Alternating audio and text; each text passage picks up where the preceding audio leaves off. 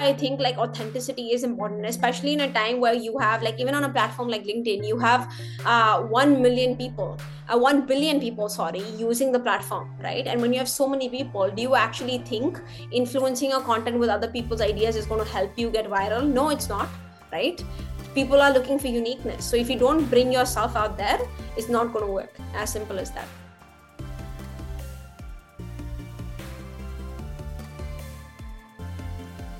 Hey everyone, welcome to a new episode of the Oh My Curry Goodness podcast. I'm your host Hamza Islam, and on each episode of this podcast, I talk to Gen Zers from different fields about their story and the experiences that have shaped them into who they are today. Now, when it came to naming the podcast Oh My Curry Goodness, I completely understand if you thought this was a podcast about making curry. Unfortunately, I'm not a good chef, although I am a work in progress, and I hope to have an in-person interview where we can talk to guests and eat curry. But for the time being, the purpose of Oh My Curry Goodness is when we hear stories that are interesting, we say Oh My Goodness, and then I use curry as a way to emphasize the goodness part. And I know at a time where we can usually use strong words to say something, I want to use a fun word. So, oh my curry goodness. But I hope that you guys, as listeners, join me in taking valuable lessons from each guest on this podcast because storytelling is a great way to connect with people in a humanistic way. It's not just about who they are, but it's about what they are. And I just hope that regardless of who you are, what your age, background, ethnicity, gender, whatever that may be, that you can learn from people in knowing that they had challenges and we should talk about them because that's what makes us human beings. But at the end of the day, we are capable of doing incredible things. Now, my guest this week is Ritika Saraswat, who is the founder of Redefine, which is an organization that looks to empower people from marginalized communities across different countries by providing access to education and resources. Now, one of the really cool things about Ritika is not just the work that she's doing, but as someone who is South Asian, it's always cool to connect with other South Asians who want to focus on not just the work that she is doing with Redefine, but empowering other South Asians to find their purpose and that it's not just about income, but about impact. So I'm really excited to be able to connect with a fellow South Asian. Ritika, thank you so much for joining Oh My Curry Goodness. Yeah, no, thank you so much for having me as well. I'm just looking forward to our conversations for today. And as you said, I love the last phrase you mentioned, how it's not just about, making your career and everything, but it's also about looking into impact. So I'm, yeah, ready to dive further into the conversation. Absolutely, yeah. It's so cool to be able to connect with a fellow South Asian just because, not just because of the name, because I know South Asians love curry, but just being able to work with people that, again, focus on impact as opposed to income. One of the first things I want to start talking about is while you've had a lot of success with not just yourself or with Redefine, but one of the things I love talking about, want to talk about is the beginning in the sense that you are a first generation immigrant. I think you're an international student from India and you are now based in Canada, which and one of the things that I don't understand, my dad kind of has had this experience where he moved to the United States from Bangladesh, and when you're moving from a country, especially like from a South Asian country like India or Bangladesh to the United States or Canada, there are a lot of changes, or it's a huge change, environmental, social, everything. And those early, or not even just early days, just those days trying to adapt to a new system or culture can be difficult. I want to ask you, this is a weird question, but I also feel like it's a great question in a way, is what was your, I guess, teddy bear in that case? And what I mean by teddy bear is when I was little, and I'm sure many people can relate to this, if we, I guess, have like a bad dream, or when we're little, I used to be afraid of thunderstorms. One of the things that kind of, I guess, I held on to make the pain or that like that fear a little bit easier to manage was a teddy bear.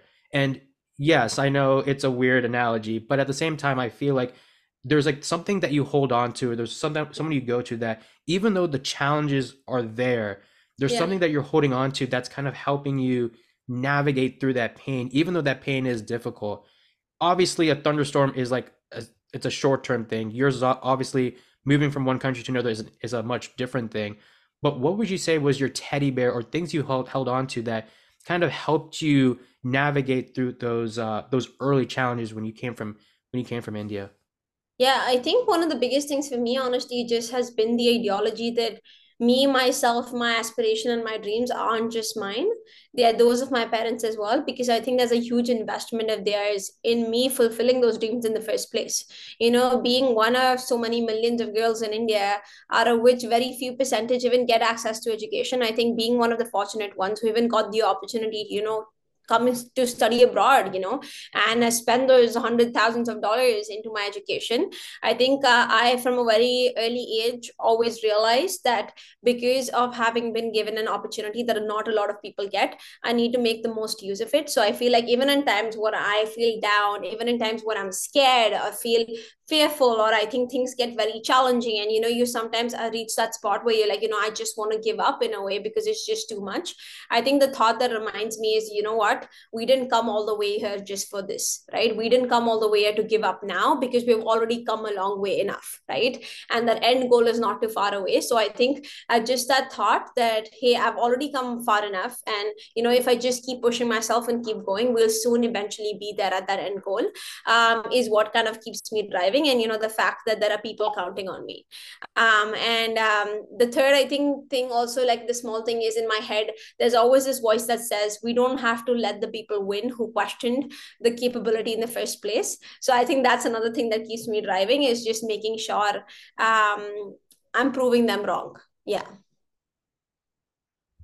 Yeah, I really like that last thought is interesting because this idea of proving people wrong, and I kind of go back and forth with this because some people will say, "Oh, it's proving them wrong." Some people will say, "No, it's about proving yourself right. Don't Yeah. focus on other people."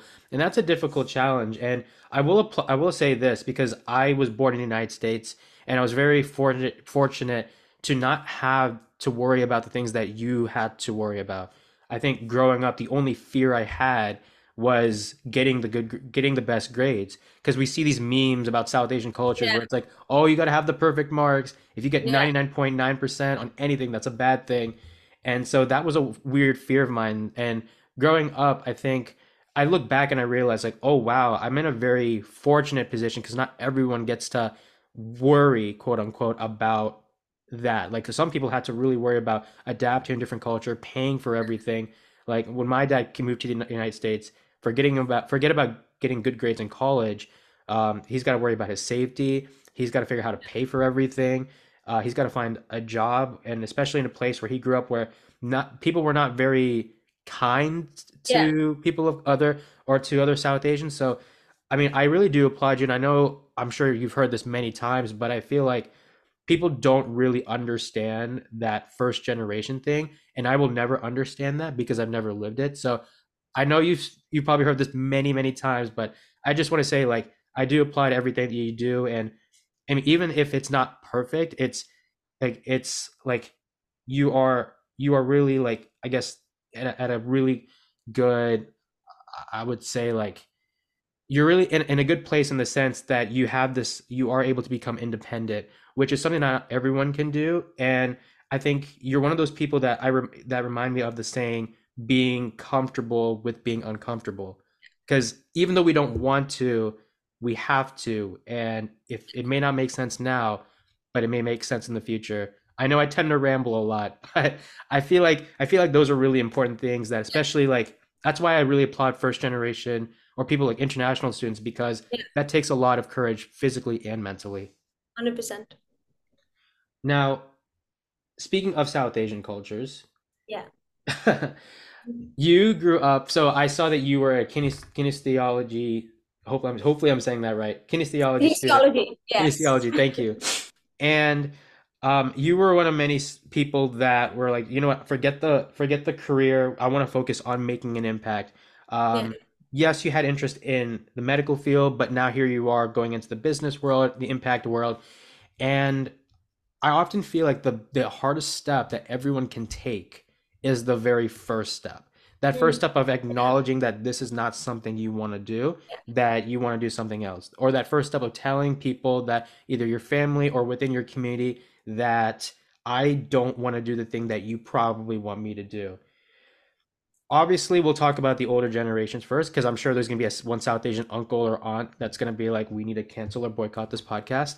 But how do you encourage, and whether it could be myself, even yourself, or even people in general, tell me about how you try to encourage people to focus on making the impact as opposed to the prestige part. Because a lot of people will focus on making as much money as possible, which I know, of course, can play a big part.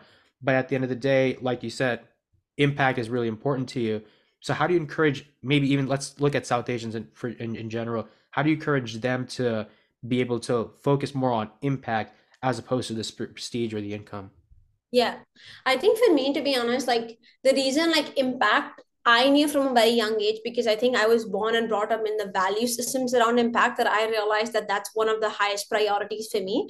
Because I think very early on, I was able to even see in many situations how, no matter how much money you have, at the end of the day, if you don't have the right value systems in place, if you don't have the right ideologies in place, it does not really matter, right? Because at the end of the day, you see today there are so many rich business people, and one piece of advice they always say and always mention in every podcast, every interview you can watch is make sure you have the right people around you. No one ever says don't have people around you, right?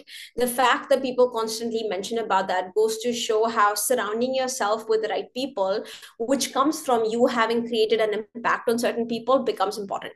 And I think even for me, that's why from a very young age, like impact became like, it's not like I don't want to make money. I definitely want to make money, because I know making more money can help me help more people, right? At the end of the day. So I feel like it's not that money and impact are separate things, which I think a lot of people assume and imagine.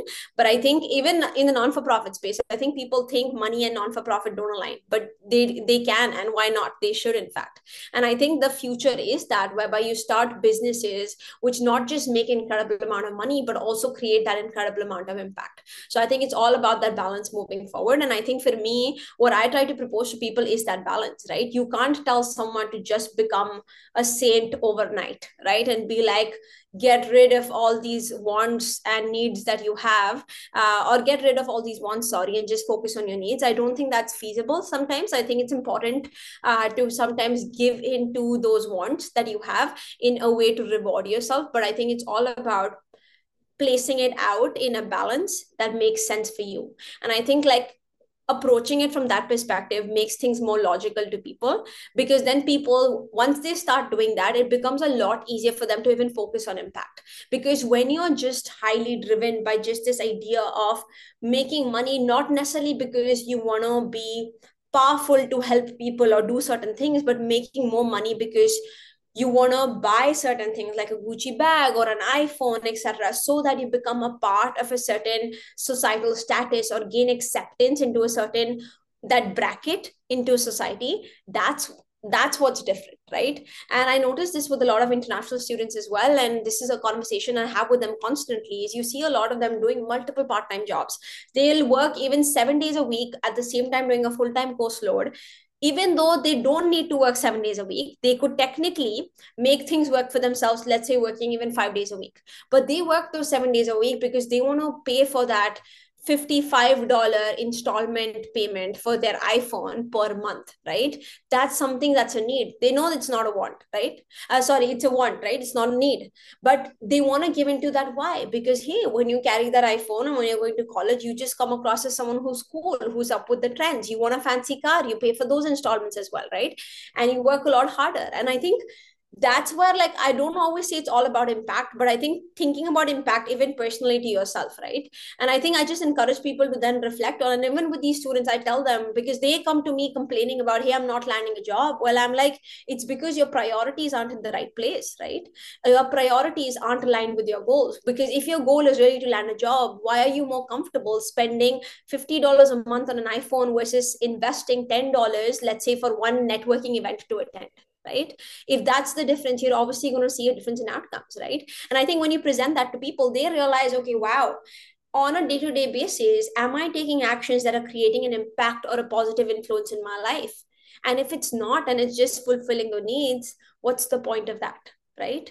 And I think I just try to do that, and I think that way people just see things in perspective, right? And I think impact starts with yourself first. I think once you start creating that own impact in your life, you get the space to help others as well. That's why even in the airlines, they always say help yourself first and then help others, because you got to first have the capacity to help others. It's not as easy always, right? So yeah. You echo a lot of the things that even mental health activists say, in the sense that yes, they want to be able to advocate for other people, but you can't advocate for other people if you can't even advocate for yourself. So I think that's really important. Now, Ritika, obviously I know you recently came back from India, so well, firstly, I need to ask you the burning question. How often did you eat curry in India during when you were there? Did you eat it like every day, or tell me a bit about that tell me about how often you had curry in India. Honestly, I don't think I had it that often, which is Ah, surprising now that I think about it. Because I tried different things the entire time I was there. I think I was trying to catch up on my pani puri and my chaat and everything, which I don't get as often here. So I don't think I honestly took out much time for the curry because I'm North Indian. So I think a lot of my thing went eating a lot of parathas and, curd with it. So that's where my time went. that's fair enough. But obviously you were not there just to have food, but you were there because you wanted to connect with other students and help them find their way to be successful. Now, obviously we talked about the importance of impact and everything. Unfortunately, not every South Asian auntie or oh wow, the South Asian part really came out.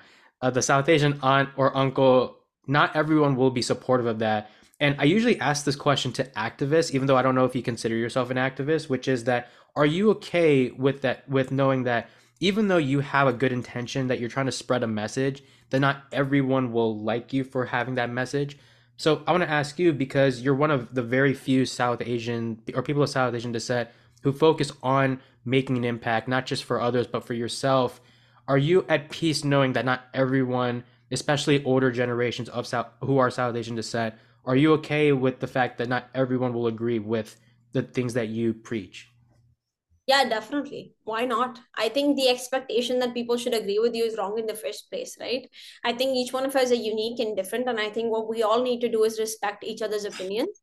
I think people cross the line when they start imposing their opinions on the other person, whether that may be by someone commenting on, "Hey, what you're doing in life is not right. You should do this instead." But at the same time, it could also be on the other side, right? Like if I, as someone who even creates content on LinkedIn, if someone is just say that, "Hey, I don't appreciate the content you put out," or "I don't agree with what you say," me coming at them and being like, "Hey, no, you are wrong," and this and that is also not right in the first place, right? Because that's imposing your opinions on someone.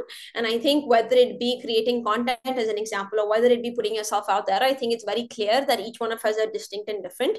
And I don't, at least for me, I never have the expectation that people need to like me. I love myself a lot. I know how incredible I am. So if that other person doesn't agree the same, I never believe that because to me, the reality is something else. And I think that's the kind of, I don't just say that's about confidence, but I think that's the kind of self belief and self assurance you need to have with yourself first. And you need to feel comfortable with who you are. I think when you feel comfortable with yourself, where you're at in life, the kind of work that you're putting in, I think no matter what anyone says, you kind of have your head aligned and straight focused on that goal, right? And I have this quote that says that winners focus on their goal, losers focus on the winners. And I think for me that has always been a big one, that I believe I'm born to win. And I think most of us are born to live, so born to win. So why not just focus on our goals and let others focus on you, right? Yeah, so I don't know, that's at least my attitude. That's the way I've been born and brought up as well, and which is why even on, as a content creator on LinkedIn as well, when I post a lot of things, there are so many times that some people may find the fact that their feed on LinkedIn is occupied with my posts annoying, while others may find it inspiring, right? But as long as they're still seeing me, right, that's what matters to me. Whether they're annoyed or angry, I don't care about that. So yeah. I definitely want to talk about the content creation on LinkedIn later on, but it actually kind of transitions into the next thing I want to talk about, which is um, I think a lot of people sometimes focus. Well, I struggle with this. You talked about how you love yourself. I am trying to do that, and when I say I'm trying to do that, I think obviously podcasting is different from reaching out to different countries about or different helping empowering marginalized communities. Like storytelling and what you do are two different things. However, I would say that sometimes I'm very critical of myself. So I'm the type of person that likes to focus on those very, very small things. Oh, I don't like the sound of my voice. I sound like a Star Wars villain. Or, oh, the lighting wasn't good. I'm very critical on the small things because I really care about being, I guess, like that being respected, being admired kind of thing. And fortunately I hung out with the wrong people, so I'm trying to work on trying to find the right people.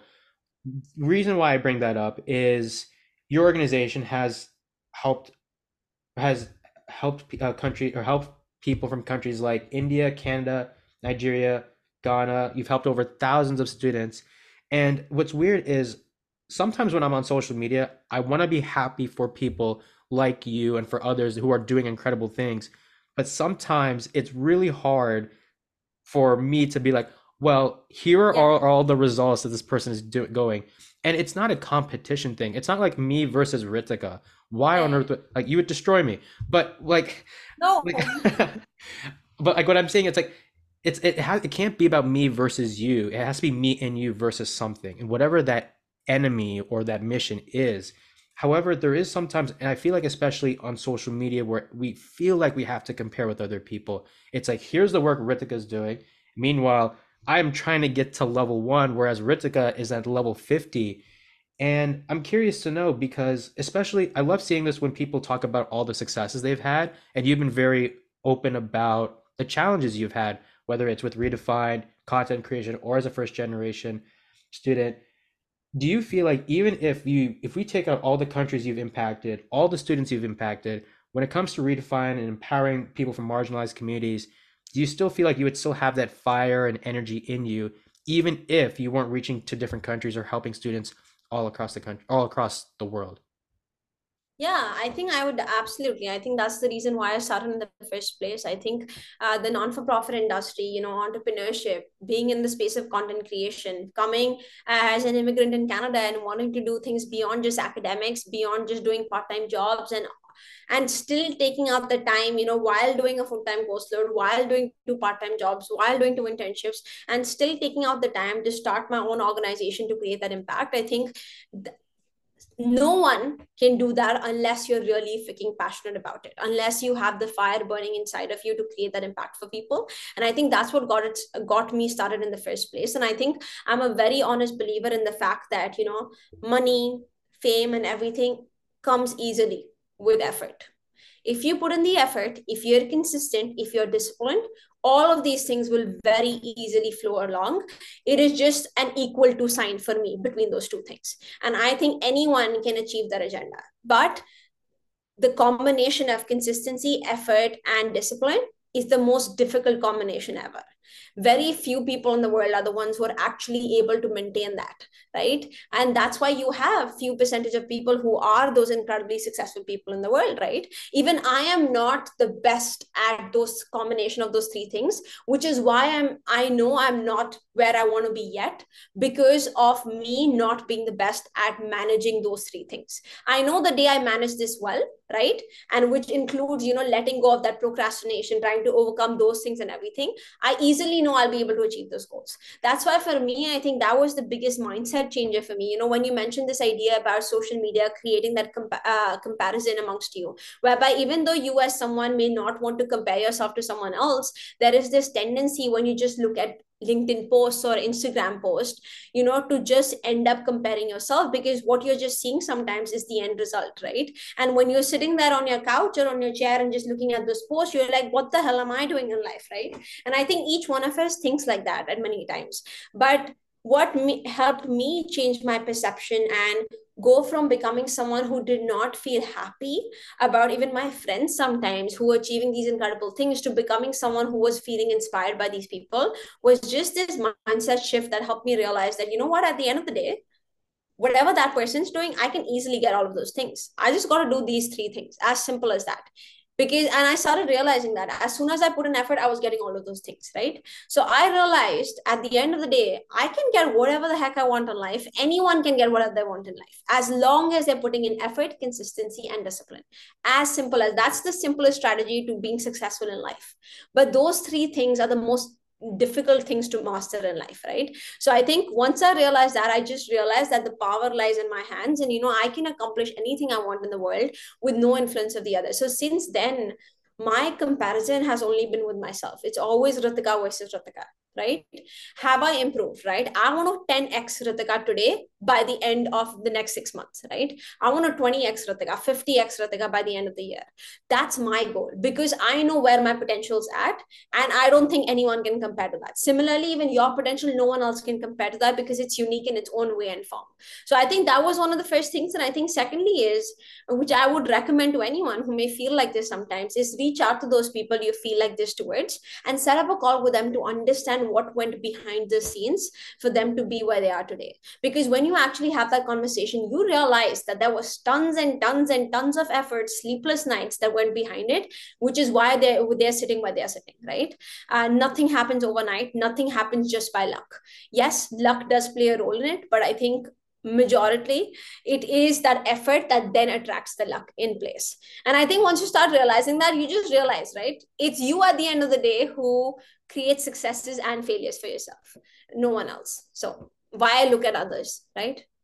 Yeah, I love everything you said, especially the fact that there was so much work that was put in behind the scenes that you don't normally see. And I think that's what sparks my curiosity in people, especially when I see people doing incredible things. I'm like, there's gotta be a different picture. They're smiling in this picture, but off camera, there's a lot of like Yes, yeah. frustration happening. Like, yes, Ritika likes to be seen as someone who likes to help people, empower people. Yeah, she's enjoying her successes, but she's still like, there's still moments where she's like, I messed up, or Yeah, I and I try to show those things, like, and I feel like I try to show those things. It's just in moments, how do I say, sometimes when you're very happy, I also, like, for me, I think I don't let myself experience very extreme emotions. Like, even I'm not someone who experiences extreme happiness.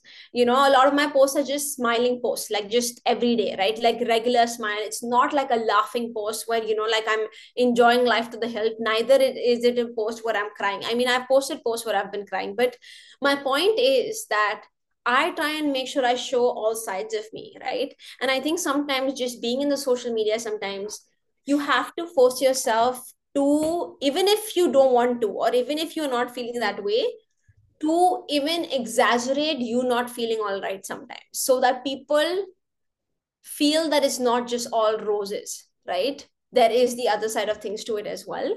At least that's what I started realizing, because even the day I was fortunate enough, the day I got to know that I became LinkedIn top wise, the next day I was sitting in my bed and crying because I was like, wow, there's so much I have to live up to, right? And I think for a lot of people, who are successful, at least what I've seen from the people I've been reading about, from the people I look up to, the people I want to become like, one of the common traits among successful people is a them being very confident in themselves for sure, and even having a superiority complex of some sort, that I'm better than anyone else and I deserve these things. But the second part to it is also that constant self-doubt as well, whereby I'm not doing enough, that idea that I can do a lot more, I'm not living up to my potential.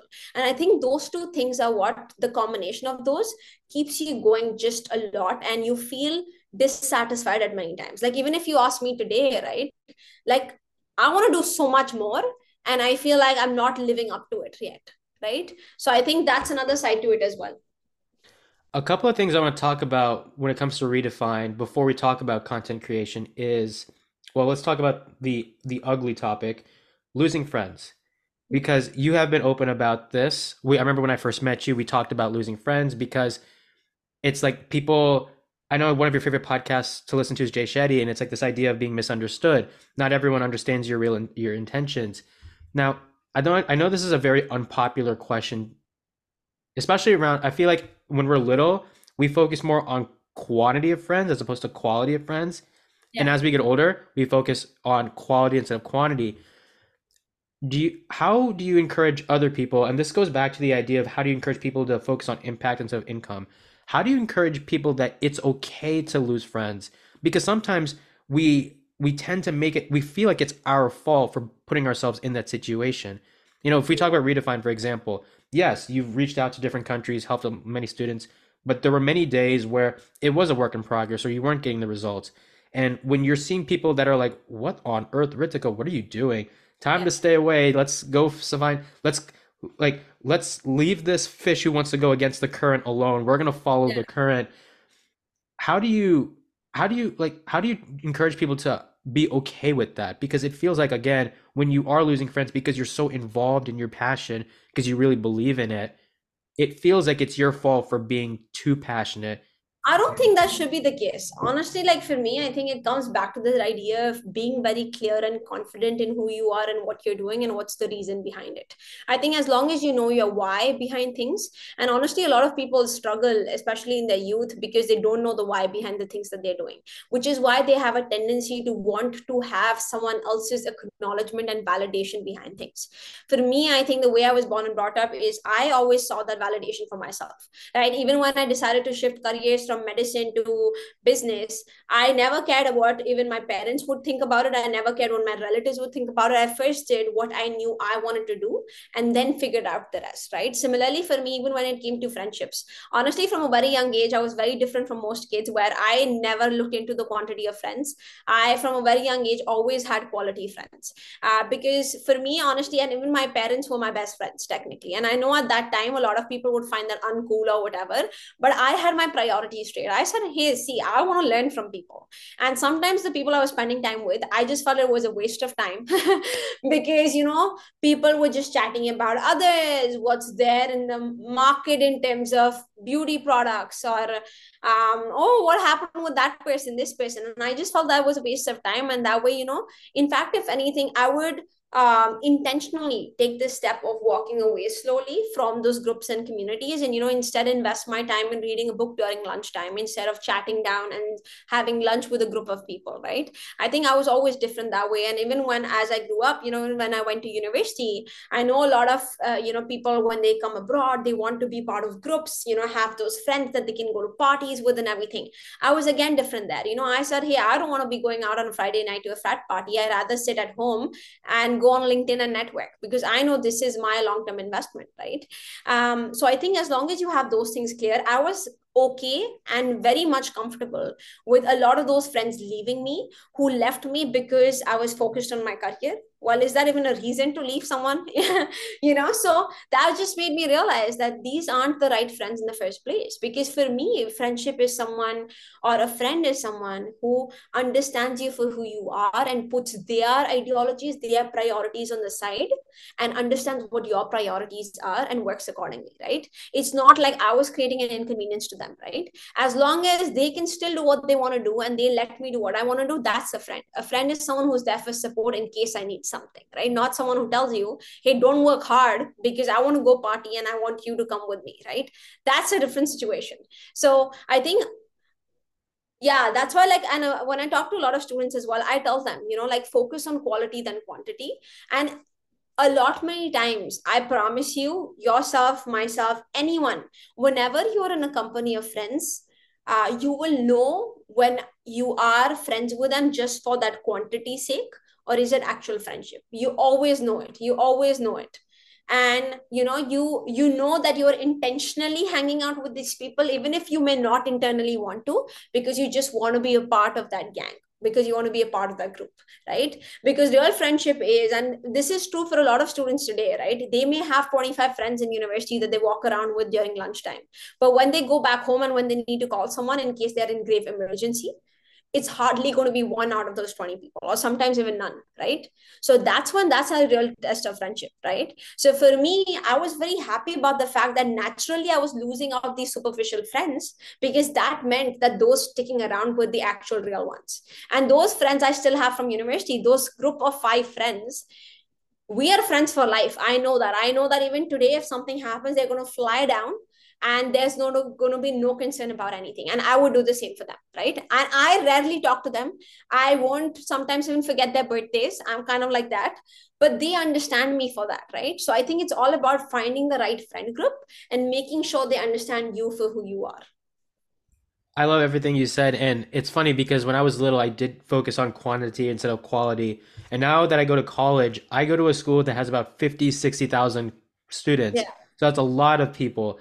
And so it's very easy to go again back to that quantity moment. And so what I'm trying to do is only focus on maybe 5 to 10 friends I know I can trust or interact with. And even if I can't find them, can I at least try to be my own best friend? Because I don't think we tend to count ourselves as a friend because we're too busy being ourselves. We can't experience ourselves.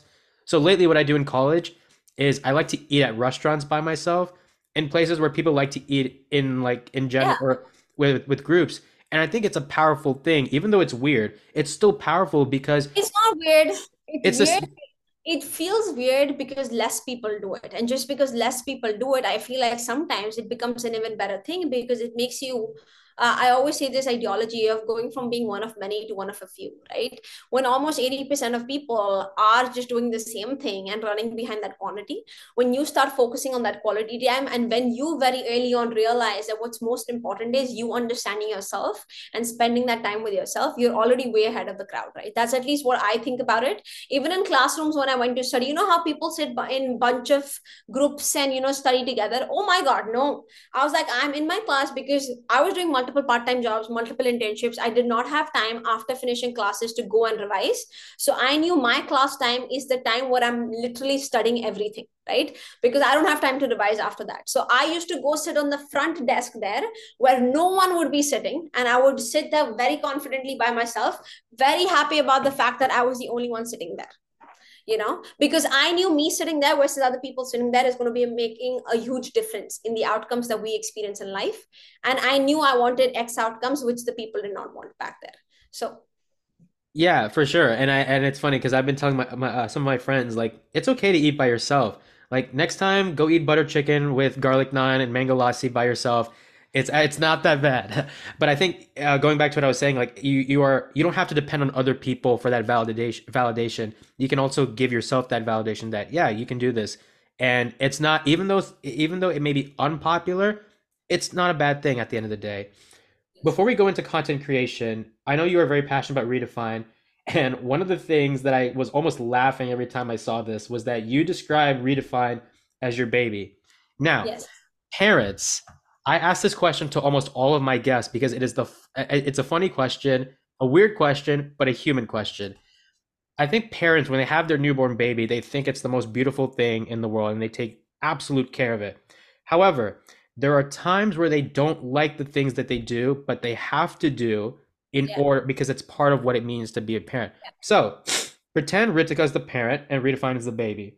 What are some things, even though you're passionate about the things that you do, and it's yeah. important to know that even though you're passionate, it doesn't mean that you won't have challenges. You can still have challenges even if you're passionate about something. What are some things when you look at Redefine?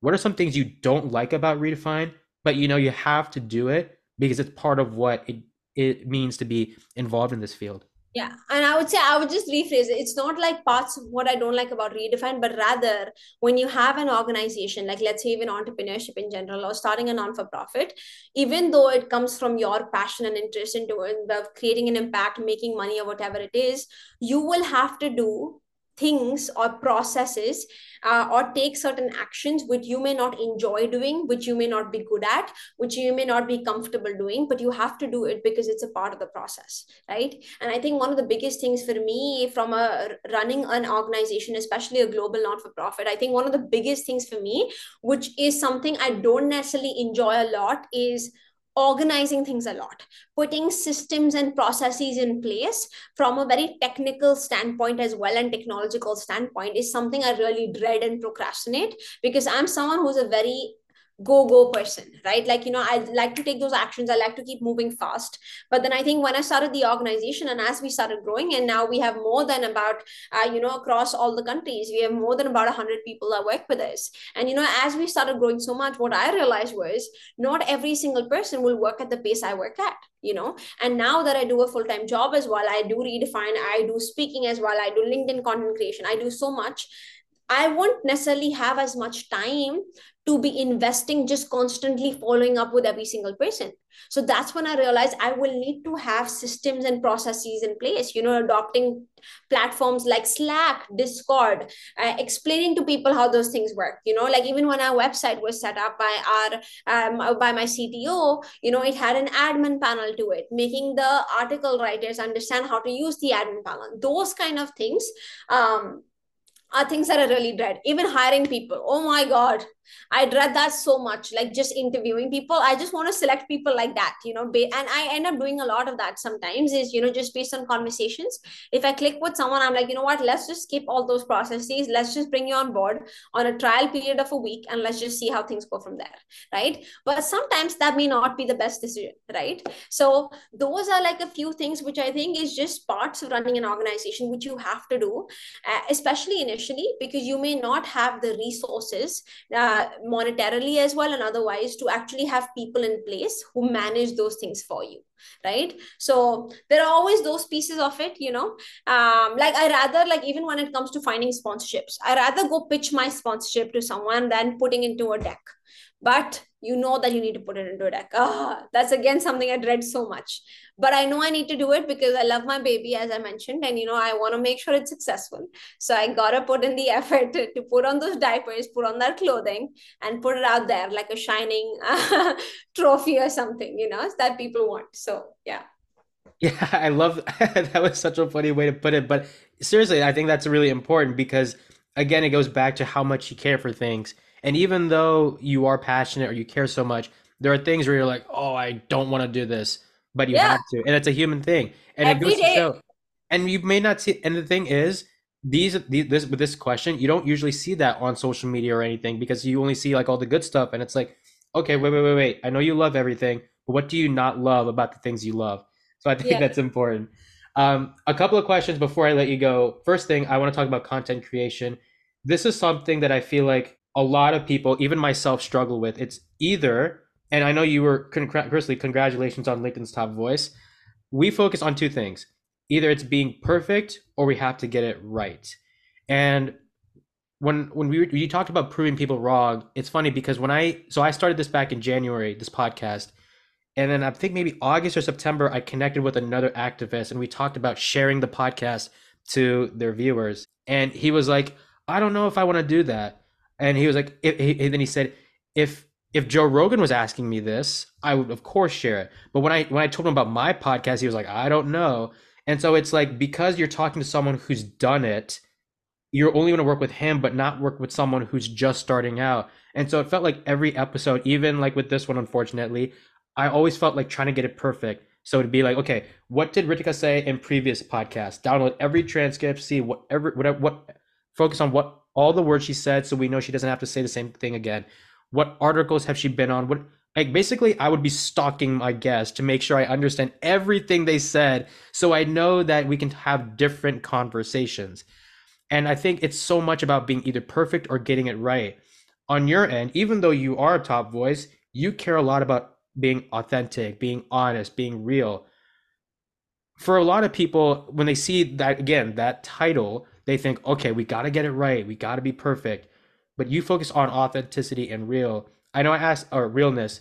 I've asked this with other guests. I want to ask it to you. Why do you think being real and authentic is more important than being perfect?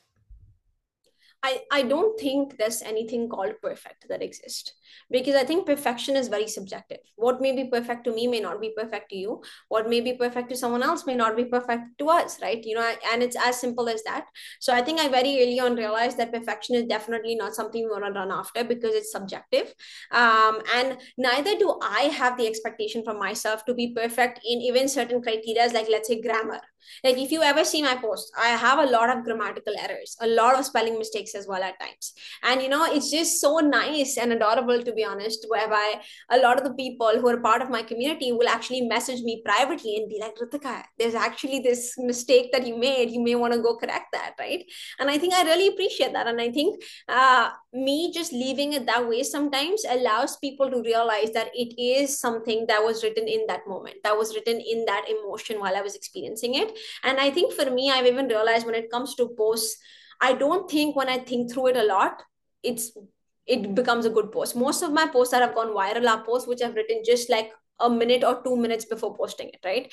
In that minute and in that moment, right? And I think people, the fact that my posts that even have a lot of spelling mistakes go viral in the post where I've thought things through, just goes to show how my uniqueness reflects through that post I wrote in the moment, because I write in the language I speak, right? I write in the language with the emotions that I have, right? But when you start thinking about making things perfect, that's when you're influencing your uniqueness with someone else's expectations and someone else's criterias and ideologies, right? So that content piece that you produce is no longer yours, right? Because it's completely influenced by someone else. So like even when it comes to content, and I know a lot of people may say things against this, and I know recently my goal has been to actually grow my Instagram a lot as well. So I've started posting actively there, and I was connecting with my friends who is a creator on Instagram, with like 10K at least more followers than me there, and I was trying to understand from him, how do you do it? And he mentioned this one thing that follow what is trendy. But I actually don't think that's right. The reason I say is I agree you should follow what's trendy, because that's what where the hype's at, that those videos are likely to go viral. But I think many a times, when especially when you're starting from scratch and very very early in the process, always try and influence your audience to start liking the content that you want to start putting out there, or the content that you want them to listen to. Because there are going to be times where audience does not want to listen to you telling them how lazy they're being about things, or you calling out them to be those heavy procrastinators who then start complaining about things not happening, right? And some people may not appreciate that, right? But it doesn't mean you stop posting that content just because you got less views on that as compared to the other one. So I think there's a brief balance between also figuring out when do you really need to push the audience, because that's the kind of audience you want to even have on your platform, right? The quality of your community also matters. For me, it's not just about the size, right? Like for me, how many people comment on my post matters a lot, because it shows, are they engaging with me, right? You'll see some people having 500K followers, right? And whenever they put up a post, they'll have a lot of likes but zero comments. That's when the engagement's not there. And you don't want that. You want a post where there is engagement. So I think it's all about just understanding what your priorities are, working around those things. And that's why I think like authenticity is important, especially in a time where you have, like, even on a platform like LinkedIn, you have 1 million people, 1 billion people, sorry, using the platform, right? And when you have so many people, do you actually think influencing your content with other people's ideas is going to help you get viral? No, it's not, right? People are looking for uniqueness. So if you don't bring yourself out there, it's not going to work. As simple as that. For sure, and I think being weird is not the worst thing in the world. And I think a Oh, lot of people think of it as like, oh, why are you being different? And now we realize, no, being different's a good thing. And what I will say before we wrap up, I would say that I used to think perfection meant greatness, because you see all the people who are doing great things and you're like, oh, they have it, everything. And when I started this podcast, I realized, you know what, never mind, it was a process. So I think for a lot of people, being authentic is a process. You'll have your good days, you'll have your bad days, you'll have things that go your way, you'll have things that don't go your way, but it's a process.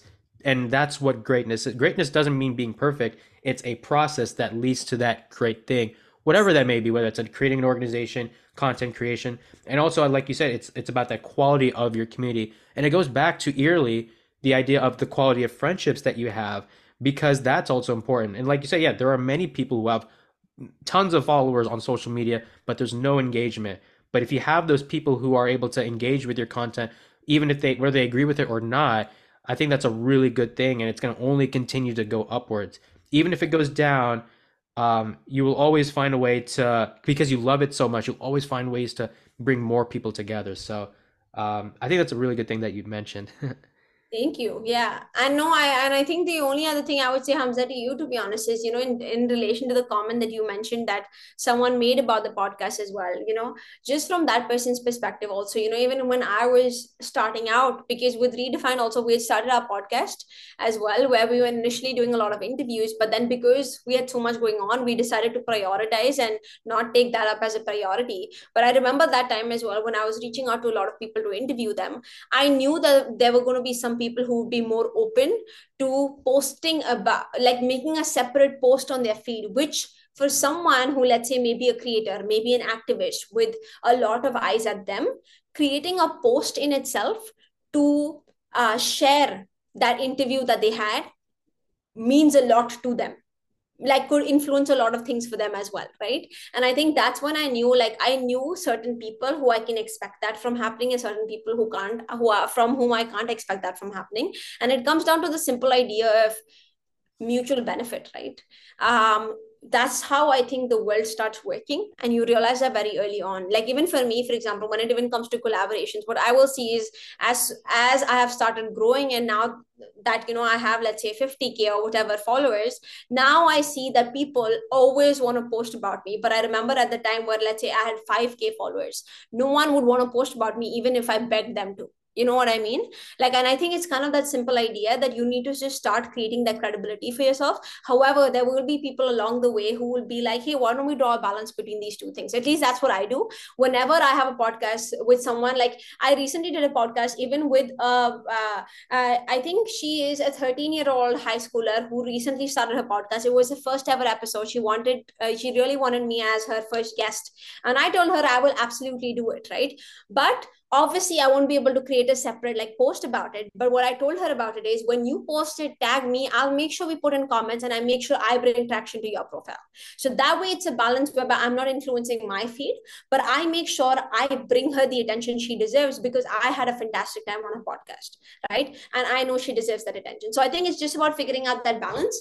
And I think if that's the case, you should never feel bad if someone says that, because it's just the way the game works, right? And I'm sure when you also get popular, let's say with your podcast, it's going to be the same with you, right? You wouldn't want someone who, let's say, only has, as an example, who has 1,000 followers. You wouldn't post about interviewing that person, because you want to post about that person who interviewed with 5 million followers, for example, right? So it's just kind of that idea. Yeah, and I think one thing I'll add is my friend said this too, or my friend said this once, and it was funny because the podcast is called "Oh My Curry Goodness," which is that not everyone likes chicken makhni with mango lassi and garlic naan, in the sense that not everyone likes the thing that you love, and that's something you have to be okay with. Sure, some people there are, even though you have like a really good intention, not everyone likes it. So if Ritika says yes, that's more important than whatever what like then it's more important than the no's that you've received. That's a part of the game, but just continue to focus on the people that do believe in you.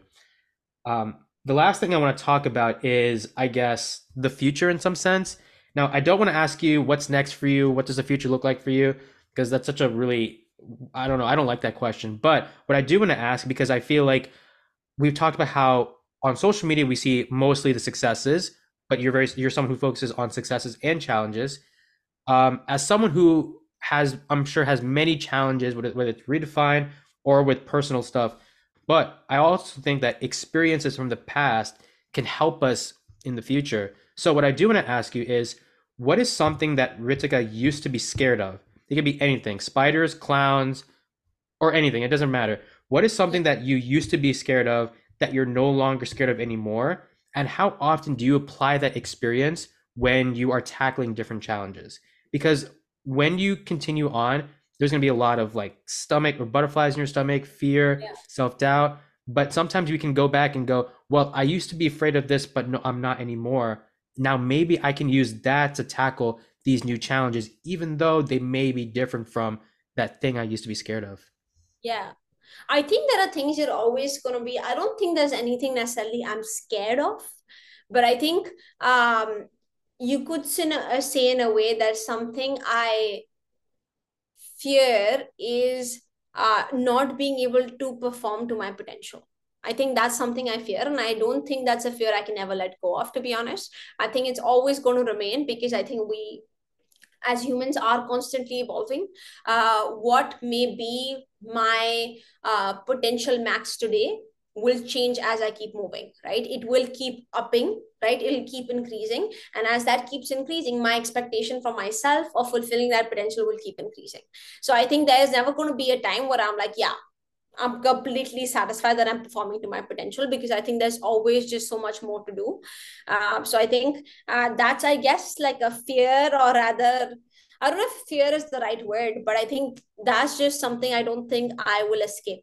And it will always exist. Yeah. And I think I'm happy for that though, because I think that is what keeps me driving, and that's what keeps me moving forward, and that's what in a way helps me focus on the learnings, because and it helps me not get things to my head. I think with a lot of people what starts happening is, especially, even though I'm honestly at such a small stage, but with a lot of people, especially, like, you start seeing this very naturally when it even comes to features in magazines, this and that coming on TV news, etc.